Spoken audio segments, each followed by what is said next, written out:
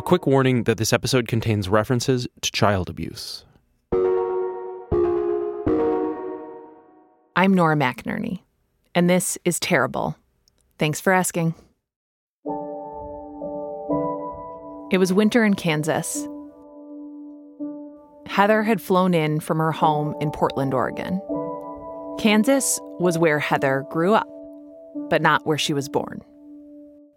Heather had been adopted by her family from Korea. It's such an incredible origin story. Heather was found in Korea in a call box. It's a safe place where mothers can leave their babies anonymously. She was tiny. She was so sick. She had pink eye and infections and failure to thrive. And she went from being little and sick and abandoned to being the middle child in a family of 4 white children in the middle of nowhere, in the middle of America. Heather had not been back to Kansas for years. Not since the moment she was old enough to leave, but her mother had died. And the whole family did what you do. They gathered, all of them, for the first time in a long time. And so I saw him drive up to the parking lot, and he parked just a couple of spaces down from us, and it was the same car that he had always driven, and I kind of could recognize his face, and my body just tensed up, like just trying to fight every fiber in myself that did not want to look at him, did not want to talk to him, be near him.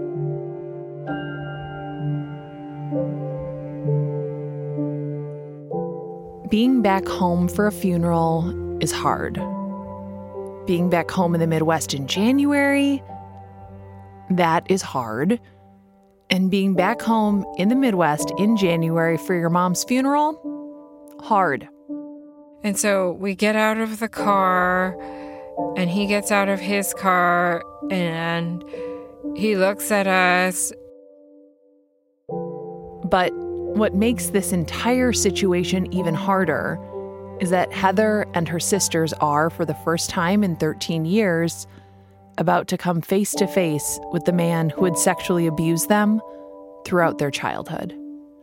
He didn't know what else to do but give us this awkward smile. And the man Heather and her sisters were dreading seeing, the man who had abused them, was also their father.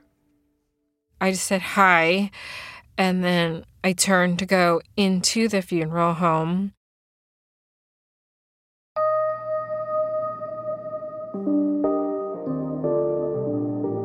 But we have to start with Heather's childhood, which, from the outside, looked fine. Heather's family, a stay-at-home mom, a dad who worked for the city, 5 healthy kids, they looked like a regular, happy, heteronuclear 1980s family. There was nothing remarkable about her dad, or really their family. What was your dad like? In the family dynamic, he was always just kind of more quiet and in the background. And I knew that he had a best friend. I don't know that I've actually ever met him, and I can't remember his name anymore. But I always liked knowing that he had at least a friend that was not a part of our family. He worked, and so that's mostly what I remember.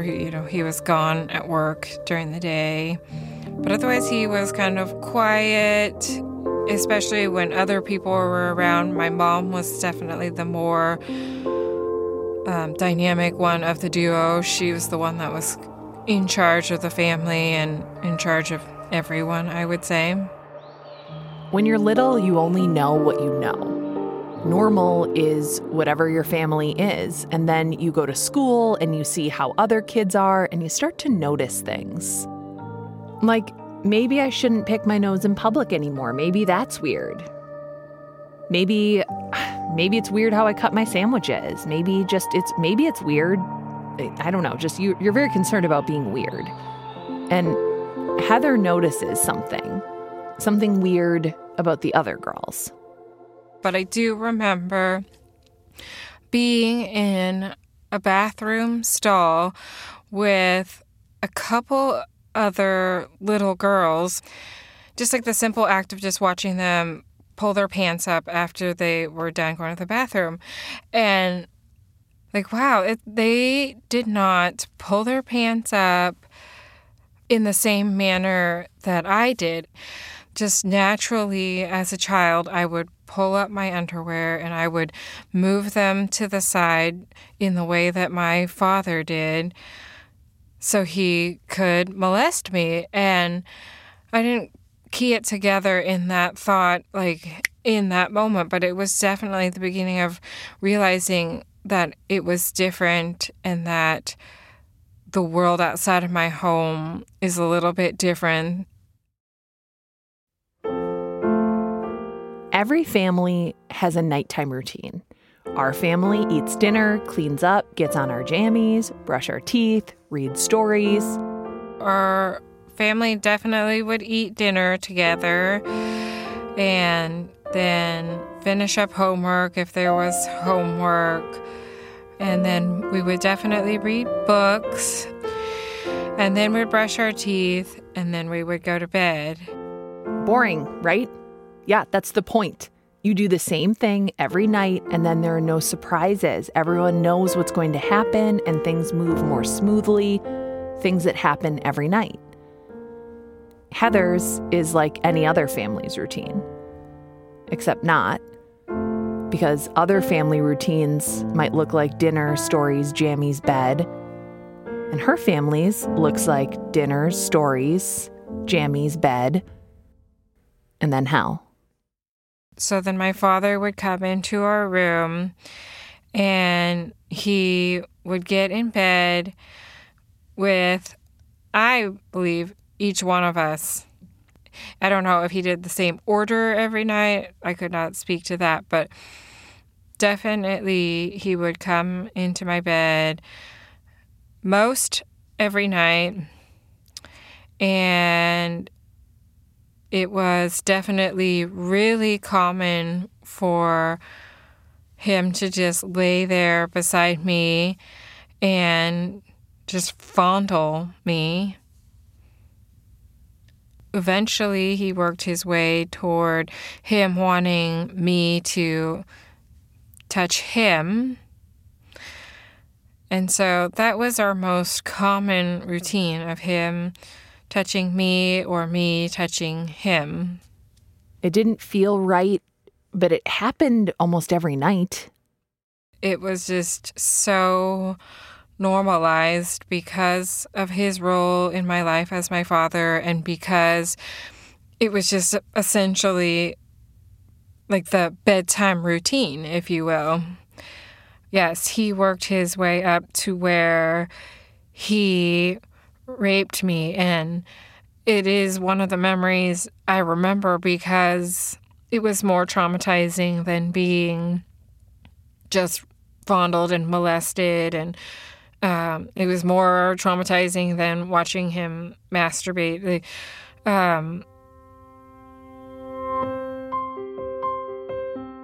In fourth grade, long after that underpants moment when she was in kindergarten, Heather had another one of those light bulb moments. They happen more as you get older when you start to spend time at other kids' houses and you see how their families are. And sometimes that freaks you out and you're like, oh my God, never make me go there again. Their house smells like pickles all the time, or their mom is really mean. Who can yell that much? That's probably how my kids' friends feel.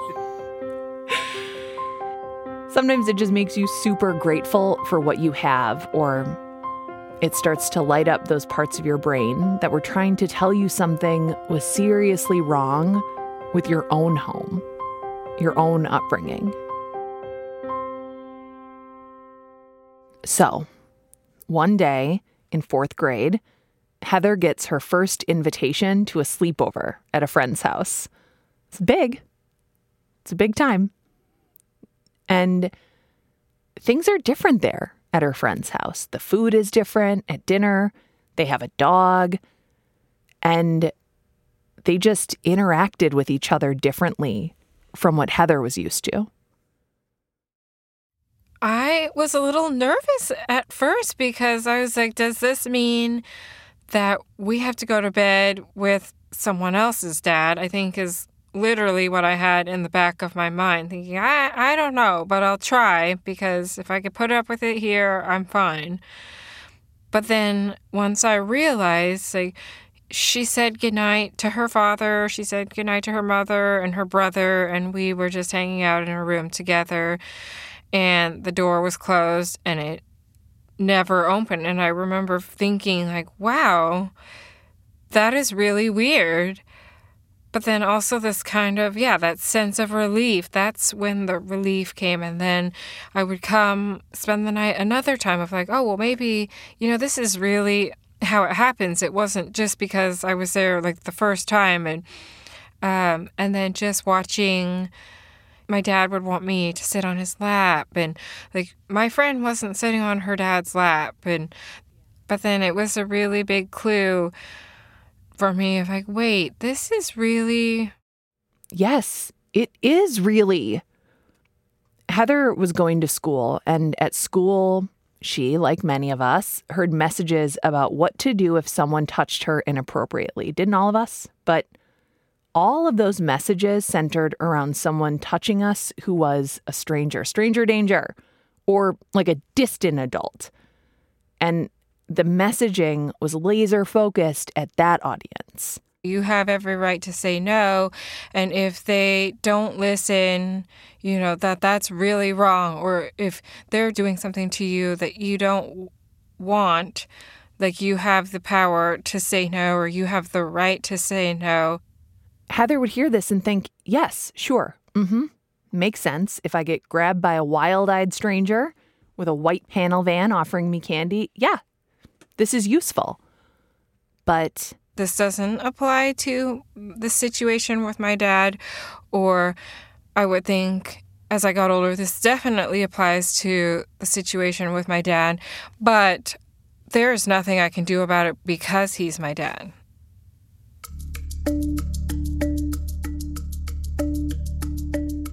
What are you supposed to do if it's your dad? How do you tell someone your dad is the person who is hurting you?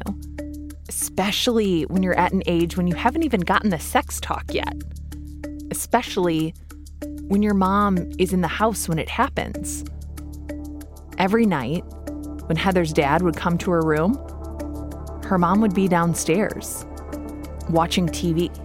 And she would come upstairs to go to the bathroom because there was no bathroom down there.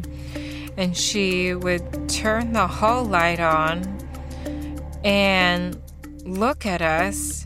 And so if he was with me and that were to happen and she'd turn the light on, he would pull the sheet up if the sheet was down, or just like he would just act like he was sleeping. She was so close, she could have saved her daughters. And that's what Heather hoped for every night. She hoped her mom would come and save her.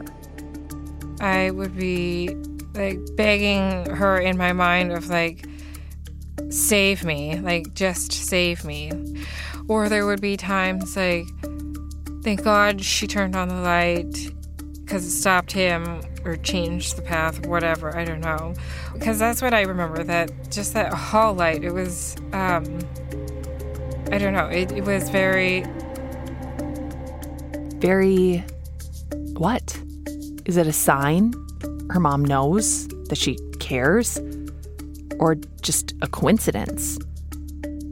That beacon of a hall light would shine and things would stop and Heather would wonder.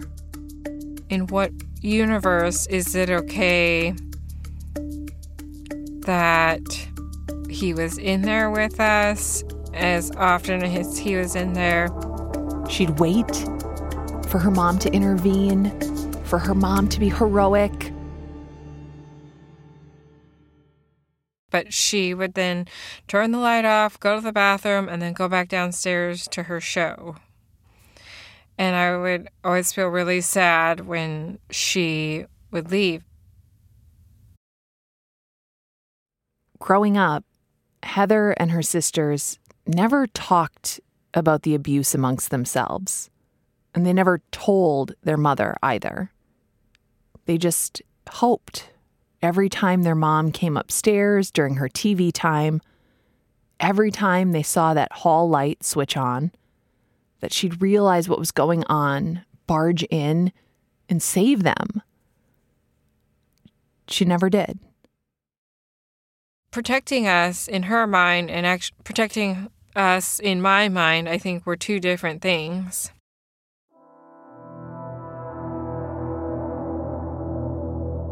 But one day after church, when Heather is 9 years old, sometime after that first sleepover, Heather's father calls her down to the basement, alone, to the spare bedroom, to have a talk.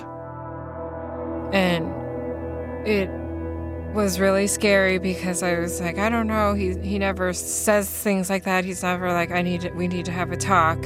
And then he takes me downstairs into our spare bedroom, and we're having this conversation where he is sitting me on his lap, and he is telling me that he is not what he had been doing wrong was not Christian, and that he was not going to do it anymore. Like, he never named it, he never described it. And so at first I was not even positive. Like, are we talking about what I think you're talking about? Or I'm not 100% sure.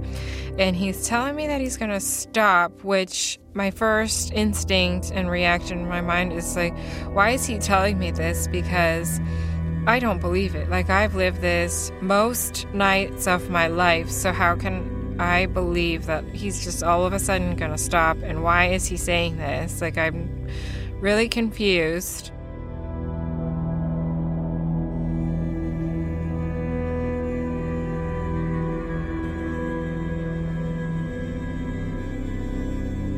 We are going to take a quick break.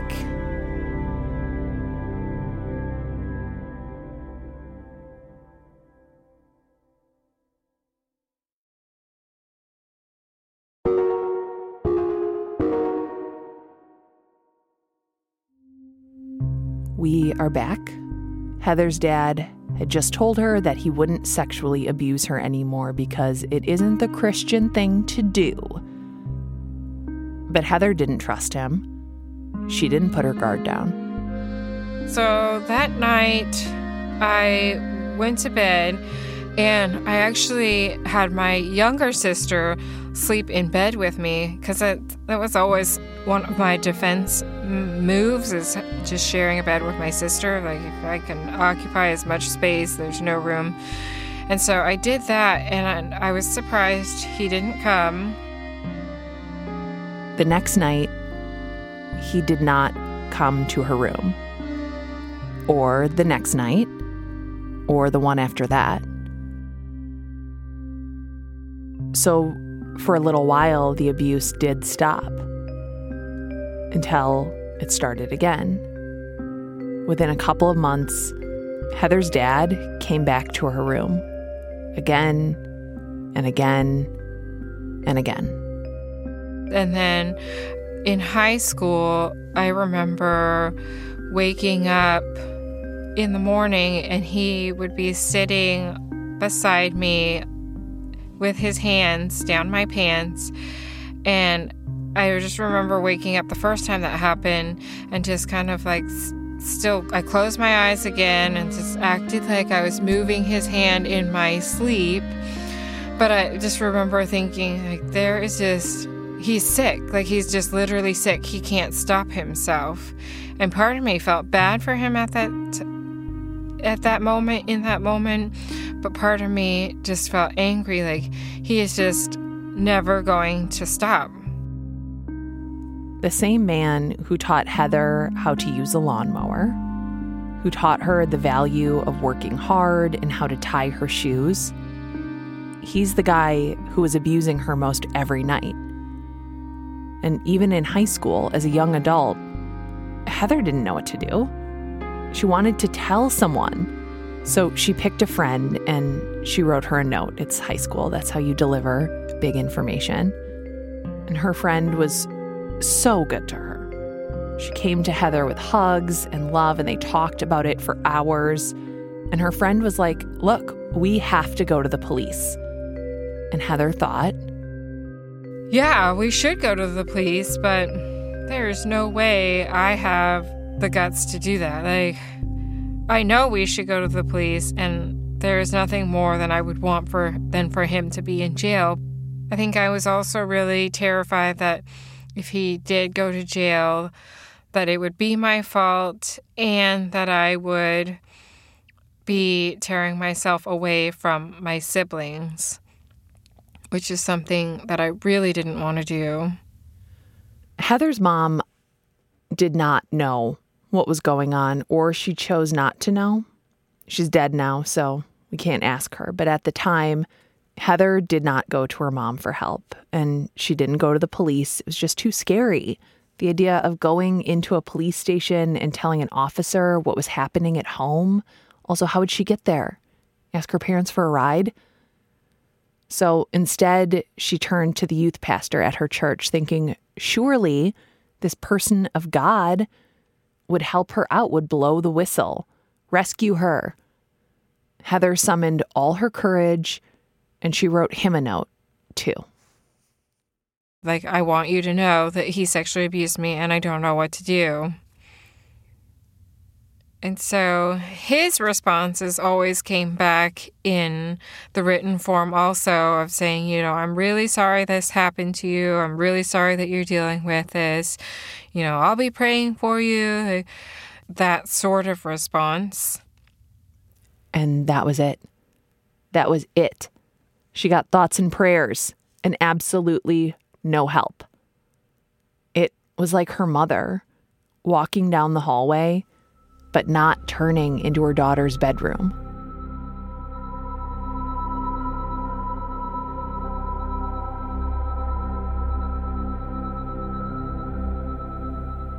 What gets Heather through these high school years is knowing that these years will end.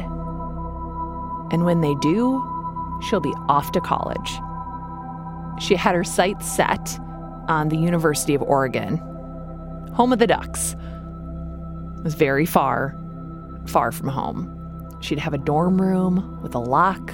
She'd never have to worry about her dad showing up in the middle of the night. But the University of Oregon didn't work out, and Heather ended up at Kansas University, which is in the same city she lives in with her parents. We had packed all my stuff up, and my mom had dropped me off, and she had started crying, and I was just like, come on, Mom. I literally live in the same town. Like, it's not a big deal. But she was just like, no, you're moving out. You're going to college. Just like the mom thing that I probably will do as a mom myself. And I get into my room and I unpack my things, and my roommate comes in, and we're so excited to meet each other. And I think we went and had dinner, and then we came back and we were still in our room hanging out, and then we went and there was stuff going on in our dorm, and I felt like this is my place. Like, this is my place. It was not Oregon, but it turns out the dorms did give Heather the distance she needed from her father. That first night in her dorm room, Heather slept through the night.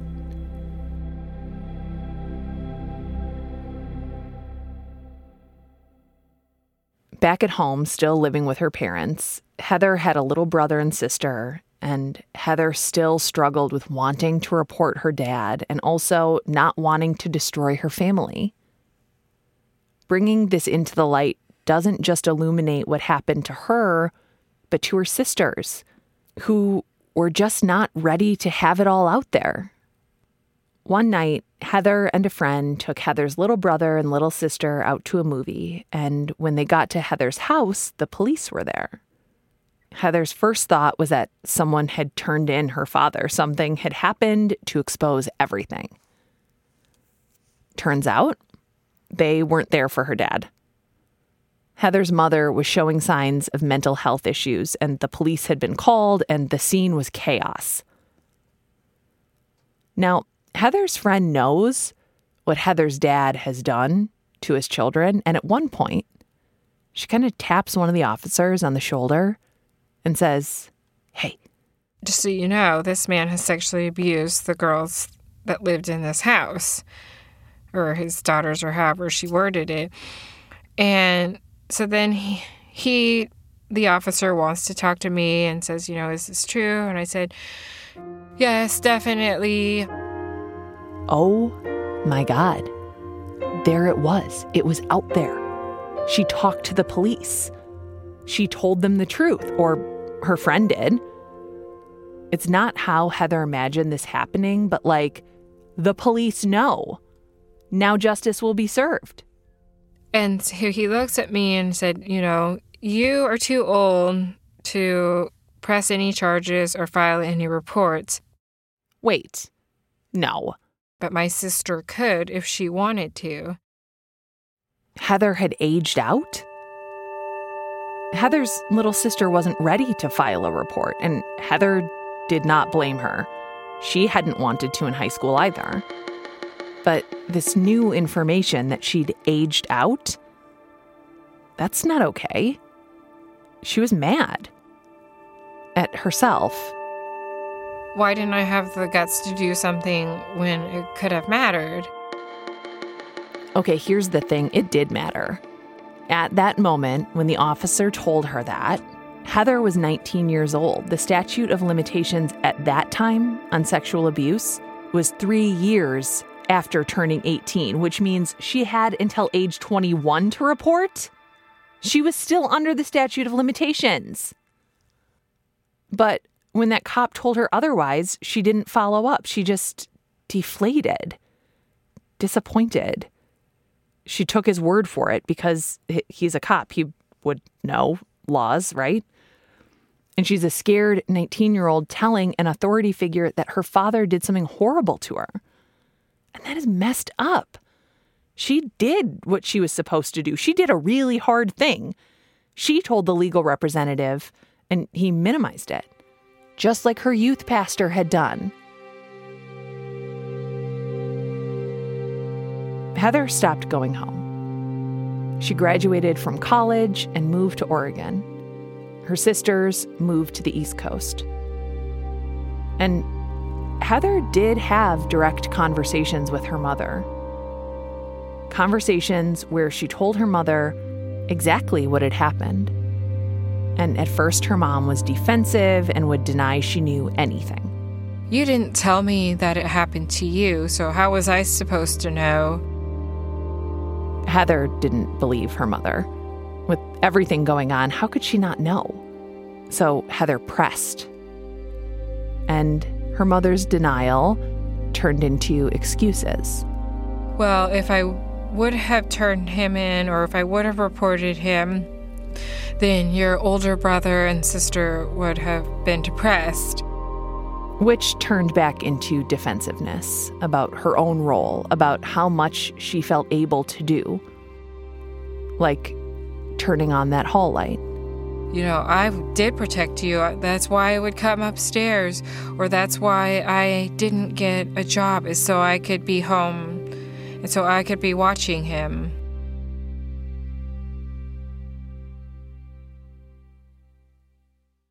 Heather's mom believed in her heart that she had done all that she could for her kids.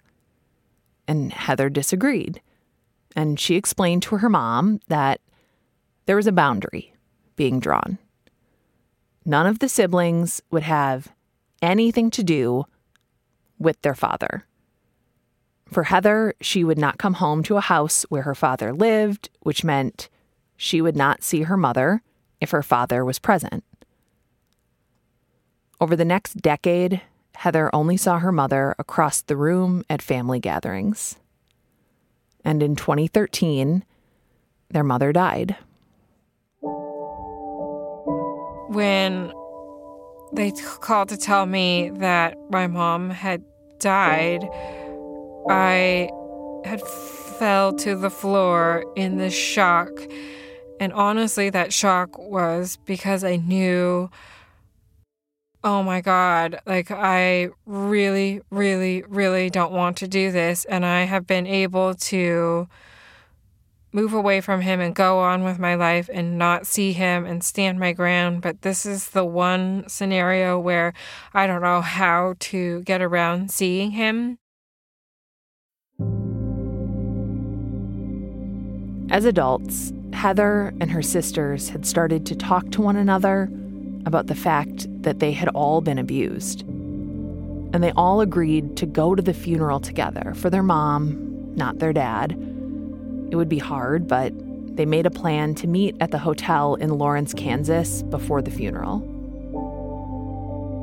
We had to go to the funeral home the next day, and that we were all three there. We were going to be there for each other, and that no matter what, that our agreement was that even if we have to go to the bathroom, like two of us have to go to the bathroom, then all three of us are going to the bathroom. We were like, we agree that we're not going to leave just one person alone with him, because we all three, I think, felt so uncomfortable with him.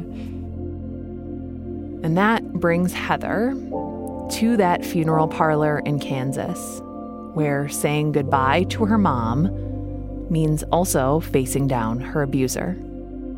You know, we're walking in this room, and it's just like my body can kind of just feel like it's on alert, like where he is in the room. And we just try to sit as far away from him as we can.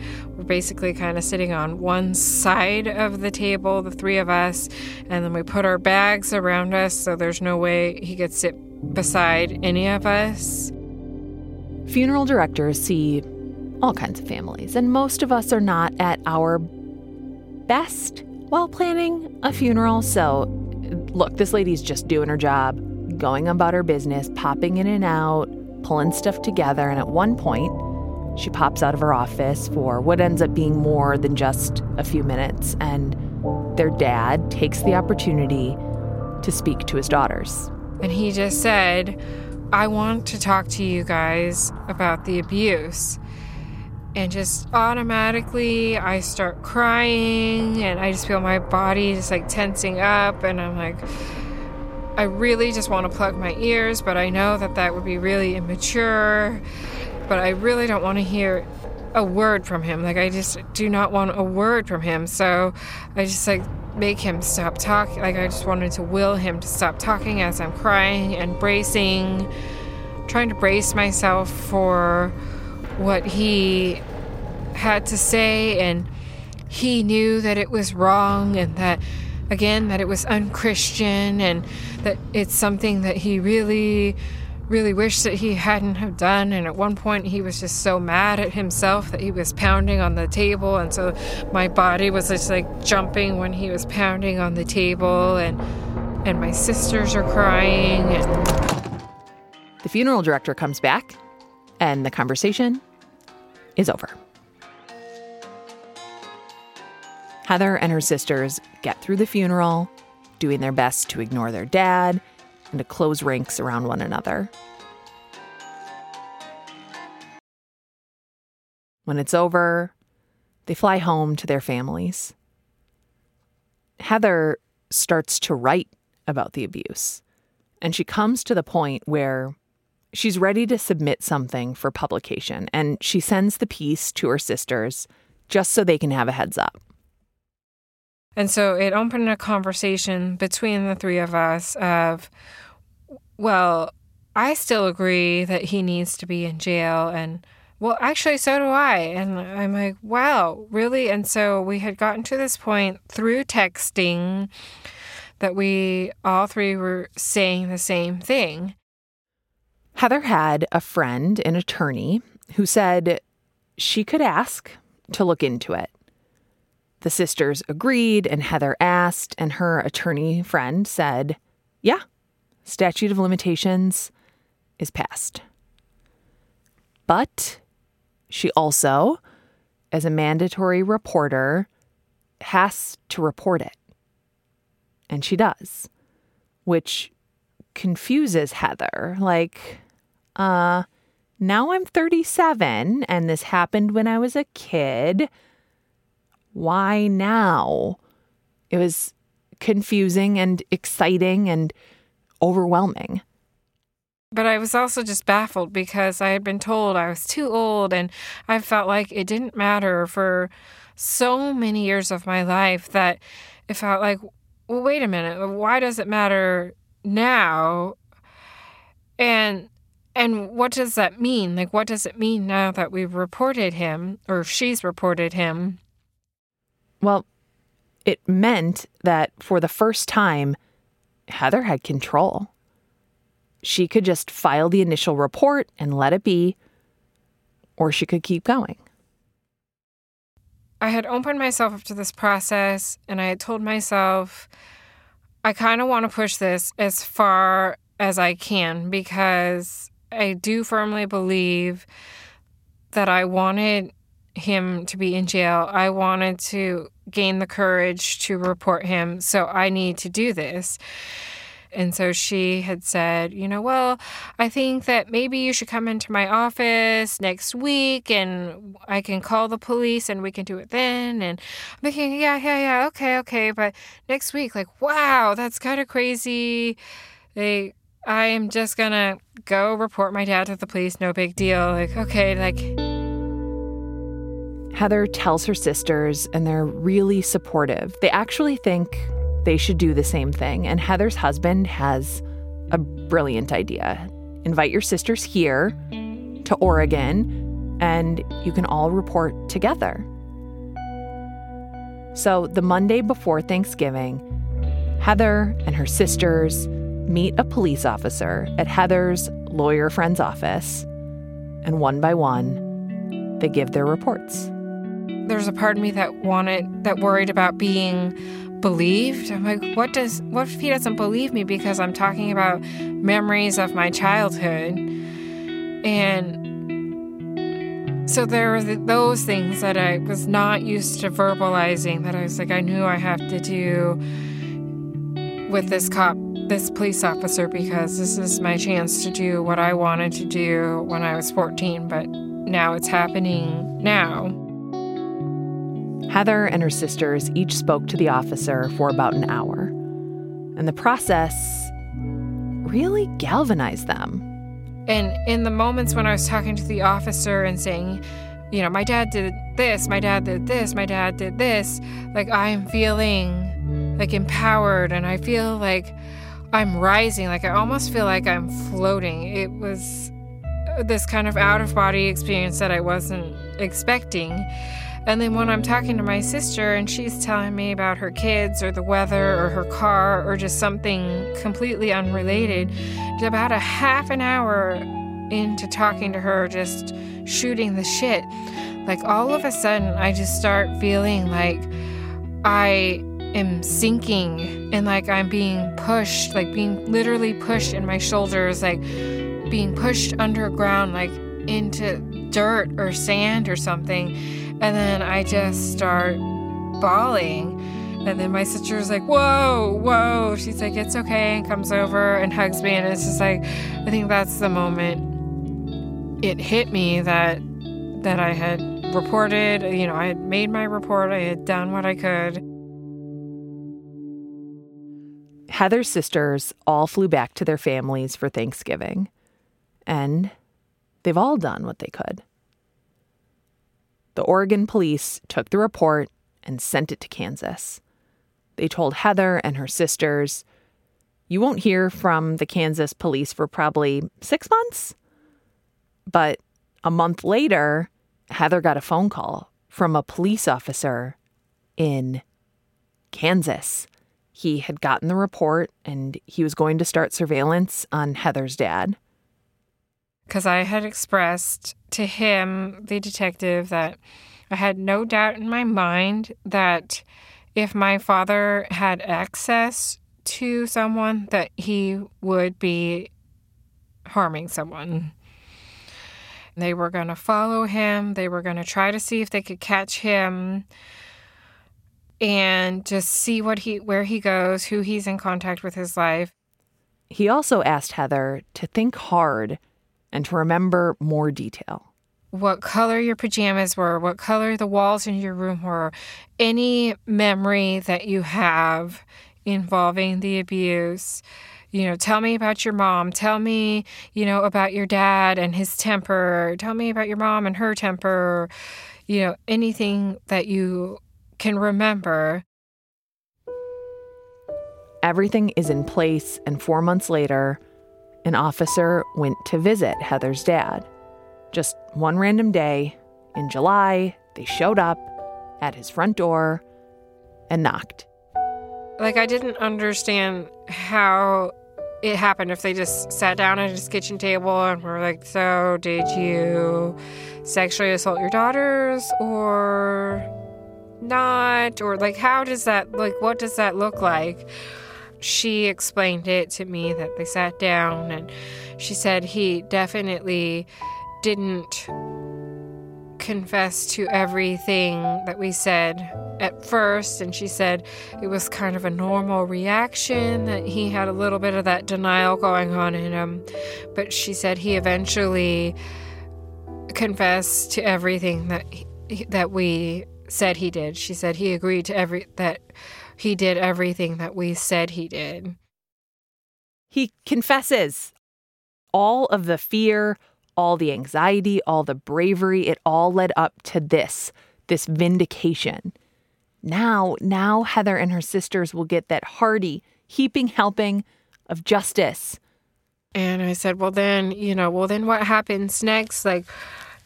I don't understand. Then just what does that mean? You guys are just well, thanks for confessing to being a child molester. Have a great day.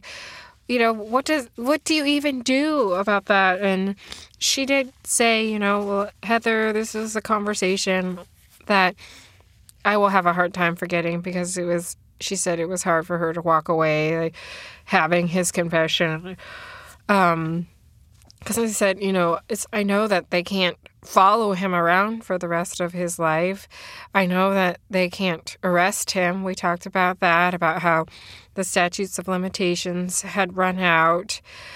Even if he begged them, please put me behind bars, I'm a criminal. They literally just could not put him in jail. What about the sex offender registry? Can't he be on that? Well, no. The officer said Heather's father would be willing to be on the registry, but no, not without a conviction. You can't it's not like RSVPing to an Evite. You can't just click yes, put me on the sex offender registry. Not without a conviction. And the statute of limitations had passed, so there was going to be no conviction. Heather's dad didn't actually confess to everything that Heather claimed in the report. He denies raping Heather. And because Kansas eliminated the statute of limitations on rape, that was the thing that could have had him face any consequences. Kansas is not a unique place. A lot of states have statutes of limitations that put the responsibility for getting justice on the survivor. A survivor who might be a child being assaulted by their parent or by their priest. A survivor who is so busy just trying to survive that they aren't ready to just show up to the police station and hope they get an officer who's ready for that kind of report.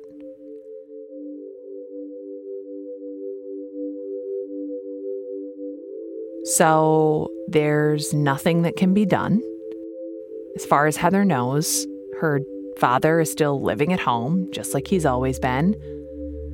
But after all this, all these years, after surviving that call box in Korea and the years of childhood abuse, Heather is not ready to let it go. She's not ready to forget. I've written to the governor of Kansas. I've written to the mayor of Lawrence. I've written to the state representatives. I just feel like I'm not done pushing it forward. Heather's not ready to forget or ready to stop fighting. And she's not ready to forgive either. And he had asked for forgiveness back in that funeral home while pounding on the table. And then he gets to the point where he says, but I really, really hope that you can forgive me. And then he's looking at us, and my older sister is starting to say, yes, okay, fine. And I remember I stopped her and I was like, don't. I was like, don't do it.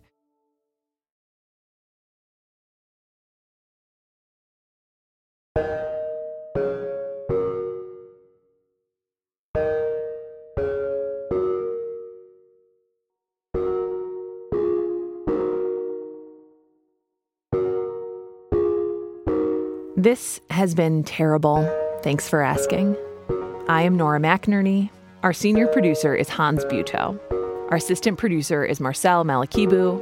Our intern is Emma Martins. Special thanks to Curtis. Curtis, the best. The best. If you can get Curtis to listen to your podcast before it comes out, it's going to end up better. Don't ask him to, though, because we need him to work on ours.